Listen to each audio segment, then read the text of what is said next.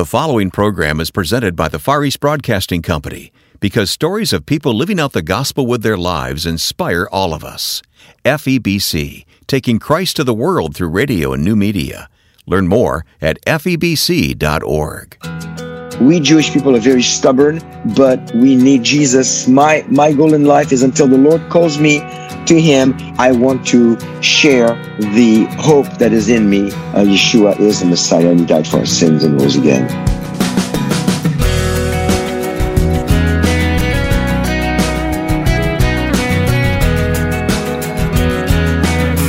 His name is Olivier Melnick, and he'll tell us his story coming up on this edition of First Person. Welcome, I'm Wayne Shepherd. Before we meet our guest this week, a brief word about what you'll find when you visit firstpersoninterview.com. First, there's a schedule of what's coming up in the weeks ahead as we draw near to Christmas. Secondly, you can go back as far as you like and listen to previous interviews in this long series. And finally, there's more information about the man you'll meet today and his ministry. So thanks for visiting firstpersoninterview.com. And you may want to download the First Person Interview app for your smartphone or tablet, available free in your app store. Olivier Melnick serves as the Southwest Regional Director and Training Director at Chosen People Ministries. But it's his personal story that we want to hear. Born in Paris to a secular Jewish family, he now shares his faith in Christ far and wide, claiming that it's the most Jewish thing he's ever done. So let's meet this interesting man now, here on First Person. Well, I know I can't call you Oliver. I need to call you Olivier. So I have that right, don't I? You have it right. And let me tell you, not a lot of people in the USA get my name right. I get a lot of Oliver, and I have to correct people. It's Olivier. There's an I in there, and they look and they feel sorry. Or sometimes I tell them it's Oliver with a twist, and it doesn't help. That doesn't help. I like that. Well, it's fun. Most people can pronounce Olivier. It's kind of fun to say, isn't it? Yes. It's a French name. Yes, and we'll get into your whole story here in just a moment. But before we tell your story, Olivier, let's talk about Chosen People Ministries and what that is and what your responsibility is. Well, Chosen People Ministries is a mission organization that takes the gospel of Yeshua, Jesus, to the Jewish people. We have been doing this since 1894. So we're going on 127 years now. And we're like in 22 different countries, 25 cities in the U.S., wherever there is a Jewish community, we'll have somewhat of a presence, either a couple, a family, or a center, or a congregation, depending on the need and the availability. But that is what we do. My role is, I was in the Northwest, in the Seattle region for a while, as the Northwest Regional Director, and we just relocated to the Dallas area. And I now assume the position of Southwest Regional Director, with the states around Texas, as well as Texas. And I'm excited because there's quite a few Jewish people in that region alone. So, but again, we just moved in less than 2 months ago. So I'm getting my bearings right now. I'm trying to meet people and get organized for the ministry. Okay. We're very excited to be here. Well, Chosen People Ministries, I mean, it exists. It's educational, of course. But as I understand it, one of the reasons you exist is to just let the Jewish people know they have a friend in evangelicals. Well, that is one of the reasons. I mean, the main reason why we exist is to make sure that the Jewish people will hear the message of salvation found in the gospel in a way that is contextual, that they will understand and be able to relate to, which has not always been done very, very, very well by the church over the centuries.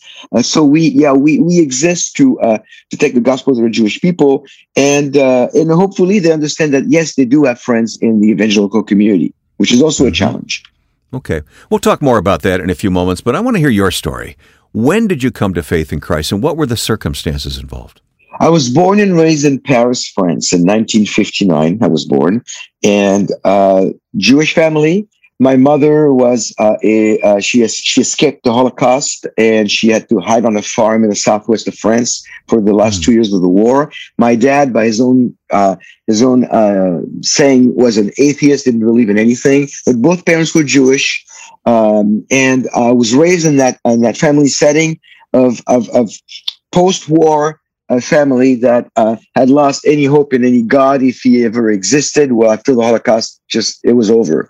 So I knew it was Jewish, but it was more cultural, more the food, the Yiddish songs, and then but I did not go to a synagogue. We didn't keep kosher. It was very agnostic. And then in 1981, I met a young girl who now is my wife of 38 years. And she's from California. One thing led to another. I wanted to marry her, but she told me she could not marry unequally yoked. Remember back then when she said that, I had no idea what she was talking about because my English was not as good. And she started showing me the Old Testament prophecies about the Messiah, saying, your Messiah is Jewish, and he wants you to come to him. And she started witnessing to me, but I was not too impressed. I had never opened a Bible in my life, so she's starting to show me things in the Bible. I'm going like, sure, whatever. And then she wrote her dad in California. She said, please send me some materials for Olivier. I really want to, I want more witnessing tools. So he sent a bunch of cassettes and pamphlets. And in that box that he sent the book, The Late Great Planet Earth by Hal Lindsey. Oh, yeah, sure. And got a hold of that book and started reading it. And I would read it every day on my way to work. And I actually missed my stop on the Paris subway a couple of times because I was so into the book. And I got to the place when he talks about the rapture. And I got really scared. I was reading the book that was really, really well done. Old Testament prophecy fulfillment, very short chapters, very powerful. And I thought, hey, like he says, if everything happened in the first coming of this Messiah, literally, why should it be different at the second coming? And that was a very good point. That was very, very logical to me. So it was a man talking to me. It was not the Bible. It was just a guy related. So I could relate to Hal Lindsey's writing a lot more than I could relate to the Bible, except he was basically telling me what he found in the Bible.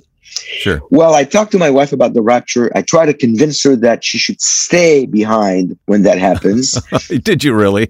Yes, I said, is there any way you can stay? She said, no, we go and I'm going to be separated from you if you don't believe. And that's why I don't want to marry you, because I don't want that separation.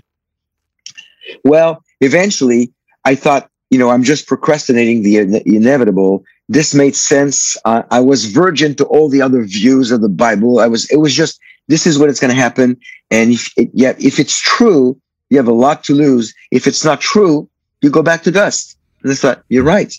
So, summer of 1983, July, I don't remember the exact date, but I made a decision to follow Yeshua. It was partially because I didn't want to be separated from my wife, who was not my wife at the time, and also because I thought this was the truth. This makes sense, and I'm so glad I did. And here we are today. Yeah. So after that, how did you get discipled? How did you grow as a believer? Were there people that God put in your life? Was it education? What happened? Not in France, let me tell you, because France is still to this day about 1% evangelical. So, and it's probably gotten worse since then. We got married in Paris in October of 83, and we moved back to the States in March of 85. And I was incredibly fortunate to connect with men of God who taught me the Bible properly. My very first mentor, outside of my father-in-law, who was my first mentor, my first teacher was a man by the name of David Hawking. I don't know if you know Dr. David Hawking. Yes. Who's become a dear friend of the family. So David Hawking was my first teacher. Then I got connected with Dr. Arnold Fruchtenbaum. I don't know that name. Okay, Ariel Ministries, Jewish believers, super solid teacher of the Bible. And then I went to Moody and I studied with Michael Rydelnik. And so I really, the Lord was preparing me for the ministry that I'm doing, because he put me under the wing of some solid Bible teachers, one after the other. And it's been a wonderful journey. Yeah. Michael Rydelnik has been on this program to tell his story. That's in the archive if anyone wants to go back and listen to it. It's a powerful story of coming to faith in Christ himself. So it's really interesting that God would put the two of you together. Well, I came to Moody in 1998 to get my undergrad, and he already was the chair of the Jewish Studies program. He had taken over the Dr. Goldberg, and so we became friends. Michael and I became friends, and he was my professor for 3 years, and it was a wonderful experience. It seems like 100 years ago. I understand that. I really do. But something he did or said to you was the impetus for what you're doing today? Yes. I think it was my last year. It was in 2000. I remember he challenged me to put together a sermon for a class. And he says, why don't you look at Psalm 83 and do a sermon? So I look at Psalm 83, prepared a sermon, and I realized this was about the enemies of Israel, who are the enemies of God. They hate Israel. They want to destroy Israel. And I thought this would be good if I could find a couple of current events examples for the application, that it's still happening today and we have to be careful. So I started looking in the news, and it was 2000. And if you recall, 2000 was the date of the Second Intifada. So it was not difficult to find examples of anti-Semitism, which is something that, anti-Semitism is always something that's been in the back of my head because my mother escaped the Holocaust and hid on a farm with righteous Gentiles, and so there's a lot of that in our family. And so I did that sermon, and then because I'm not a pastor but I'm a missionary, I get to preach the same sermon in different places. So I reused the sermon. Pastors are very jealous, by the way. Yes. yes. And so I did that sermon, that message, and in several places. And then I did a different version of them. And pretty soon people said, what you tell us about anti-Semitism, we had no idea. Have you written a book? And I said, no, I'm not a writer. Here we are, 5 books later. But it's how it got developed. I started research for my first book, and for 7 years I gathered research, and in 2007 it came out. Well, there's much more to Olivier's story, and we'll get to it in just a moment as you stay with us now on First Person. I'm Ed Cannon. The Far East Broadcasting Company partners with First Person because we celebrate the stories of people everywhere who have given their lives to Christ and serve Him. Our broadcasters in 50 countries of the world hear stories every day of people whose lives are transformed by the gospel and who have faithfully been taught God's Word. In addition to First Person, I'm pleased that Wayne and I host a podcast, and we invite you to join us. Listen to Until All Have Heard at febc.org. That's febc.org. My guest is Olivier Melnick of Chosen People Ministries. And, of course, we'll put information in our program notes, not only about Chosen People and Olivier, but also his books that we started to talk about a few moments ago. Tell me about you said you've written 5 books. Right. What's the most recent book, and what is the topic? The most recent book is actually a very small book called The Time Is Now, 7 Steps Christians Should Take to Help the Jewish People. It's a follow-up, really, to one of my most important books called End Times Anti-Semitism. In End Times Anti-Semitism, I put 20 years of research, and I bring it to today and what's happening today. And I keep telling people we have to be watching. This is happening again. It's going to get worse. But I really never give people a whole lot of information about what to do. I tell them this is what happened. This is what's happening now. This is what what's going to get even worse. In this little book, which is only about 100 pages, it's practical ways that Gentile Christians can use to make a difference in the life of their Jewish friends, including helping them, protecting them, but of course, all of that in the context of sharing the gospel. All right. Well, as I said, we'll put a link in our program notes at firstpersoninterview.com, so check that out. But take us to school for a few minutes. We don't have time to unpack it all. There's so much here. But take us to school for a few moments and help us understand the issue of anti-Semitism. Well, the issue of anti-Semitism, well, first of all, let's start with a short definition. Anti-Semitism is the irrational hatred of Jewish people characterized by thoughts, words, and deeds, or any combination of the three. And it's been going on since the Jewish people existed. The source of it, really, I put it in a nutshell, the source of it is Satan, who hates the Jews and wants to destroy them. And he's done a great job at trying over the centuries. Anti-Semitism has been going on for at least over 2,000 years. It's morphed over the years, over the centuries. It used to be theological differences at the closing of the canon of the Bible. It became historical, became all the way to the Holocaust, when it became a racial issue, when we have to destroy the Jews. It's an evil a race that has to be destroyed. That's what Hitler was promoting. And then after the Second World War, within 20 years, after the rebirth of Israel in 48, we have this new anti-Semitism that was born, which now includes anti-Israel, anti-Zionism. It's the same thing in a different package, but it's the hatred of the Jews, and the agenda is to destroy the Jews. It's evil. It's evil. And it comes from so many different ways. Satan is basically subcontracting it to so many different groups. I think we all understand historical anti-Semitism, but it lives today, doesn't it? This is a huge concern. Just this week in the news, I read about a school district where the students were being encouraged to learn alternative views to the Holocaust. And unfortunately, that happened in the state I just moved to, in Texas. Yes, and this will be the topic of my next article on my site, newantisemitism.com. Okay. Looking at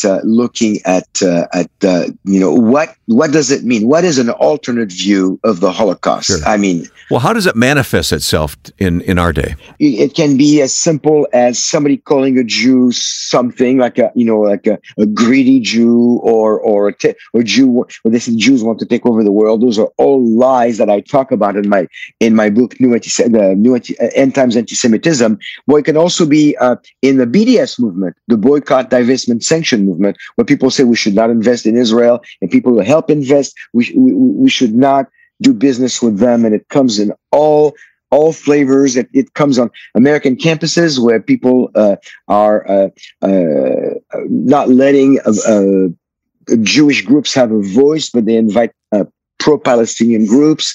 It comes in the news. It comes in the media. It's cloaked in this false narrative of we want to, it's anti-Israel, anti-Zionism, which is not anti-Semitism. That's what you hear. But really, at the end of the day, it's the same thing. The goal is to destroy the Jewish people. Yeah. When you're asked how to balance the debate in the pro-Palestinian position with pro-Israeli and all that, what's the quick answer to all that? I know that's a much involved issue, but what's your answer? The reality is that both Jews and Palestinians need Jesus. Yes. They both need the same Jesus the same way. There's only one way to the Father, is through the Son. So that's the bottom line. Looking at the Palestinian, they have been used and abused by their own leadership. There's no, and I don't say this as a racist statement, but there's no such thing as a Palestinian people. It doesn't mean these people are not real; they don't exist. They do, but they come from all the countries around Israel that they should have gone back to when Israel became a country, a modern nation in 48, if they wanted to, but they were not allowed to go back. So they became forced. By force, they became political refugees, and now the narrative has been pushed for 50 years. Now it's no longer, is it true? Is it not true? Now it's like the world believes that the Palestinians have been displaced and the Jews are colonizers. Nobody's asking the question anymore. It's a double standard. We need to educate people about it. Yeah, and this is something we need to study and think about, and this is why you're so valuable to us, because you've done a lot of research. One resource that you have that I haven't even mentioned yet is your YouTube channel, where you take these issues, and it provides a great education for someone who wants to go a little deeper. Of course, you have your books, but the YouTube channel, what kind of reaction are you getting to that? I'm getting some really good feedback on the YouTube channel. I do several things on it. I do a daily 1-minute devotional which is very short to the point with one verse that I get through my devotion in the morning. But I also do some teachings. I've done teachings on the Feast of Israel. I have one on what is Palestine. I have several on BDS, and so they're not very long, because you know as well as I do that today's audience as a reduced attention span. People, the age of communication, the age of the internet, we want something now, we want it fast, we want it brief, and so I try to condense something in a video that won't be too long, but it's really a great resource. I keep adding every day and every week. If people type my name, Olivier Melnick, today through Jewish eyes, they'll find me. Well, I'm glad to provide a bit of a platform for them to learn about what you're doing with Chosen People Ministries and with your books and YouTube channel. I think is something very important for all of us. What is the goal that you have for the rest of your life, Olivier? What would you like to do? Another simple question. I'm good at that, aren't I? You're very good at simple questions. The goal for the rest of my life, my passion is to see more of my people, the Jewish people, come to a saving knowledge of their Messiah. I prayed for 28 years for my parents to come to the Lord, and I was able, by the grace of God, to lead both of them to the Lord the same day about 9 years ago. Incredible story. Wow. And my goodness. I did not expect that to happen. We should have talked the whole time about that, shouldn't we? If you ever want to do another show, I'll tell you the story, and I'll cry again as I tell it. It's an incredible story, but I don't want people to give up praying for their Jewish friends. I don't want people to give up witnessing to them. We Jewish people are very stubborn, but we need Jesus. My goal in life is, until the Lord calls me to him, either through death here or the rapture, whichever he decides to do, I want to share the hope that is in me of the message of eternal life through the gospel, through our connection by believing that Yeshua is the Messiah and he died for our sins and rose again. All right, just one more thing before I let you go here. You've written the most recent book on helping us relate and represent Jesus and witness for Jesus to our friends. What's one thing that we can do? Where should we start? Where should we? Well, one thing that you can do is educate yourself on the history of the Jewish people and the history of anti-Semitism, because there is a tremendous amount of baggage that Christians carry unbeknownst to them because of previous things that were done by the church. So as a Christian, as a non-Jewish Gentile Christian, you come to the table and your Jewish friend is going to go like very, very careful, like, you're talking to me about Jesus, but what about the Holocaust? What about the Crusades? What about the Inquisition? What about the Reformation? And most Christians they go like, what about it? So education, I think, is very important. I think I would start right there. Olivier, a few moments ago, you told me the story of leading your parents to Christ. Are you willing to come back next week and tell me that story? Can we continue this conversation? I would love to, because when I tell a story, people are encouraged. So that's exactly what we will do. On First Person next time, Olivier Melnick will return and tell us the full story of leading his own parents, secular Jews who are still reeling from the Holocaust, to faith in Christ. In the meantime, please visit firstpersoninterview.com to learn more about Olivier, his family, and his ministry with Chosen People Ministries. People in every place around the globe deserve to hear the good news of the gospel, and that is a task that is cheerfully carried out by the Far East Broadcasting Company. For 76 years, radio and now new forms of media have been used to faithfully proclaim the message of Christ and help build the church in remote corners of the world. FEBC serves as a partner with First Person, and I hope you'll learn more at febc.org. Now, with thanks to my friend and producer Joe Carlson, I'm Wayne Shepherd. Join us next time for First Person.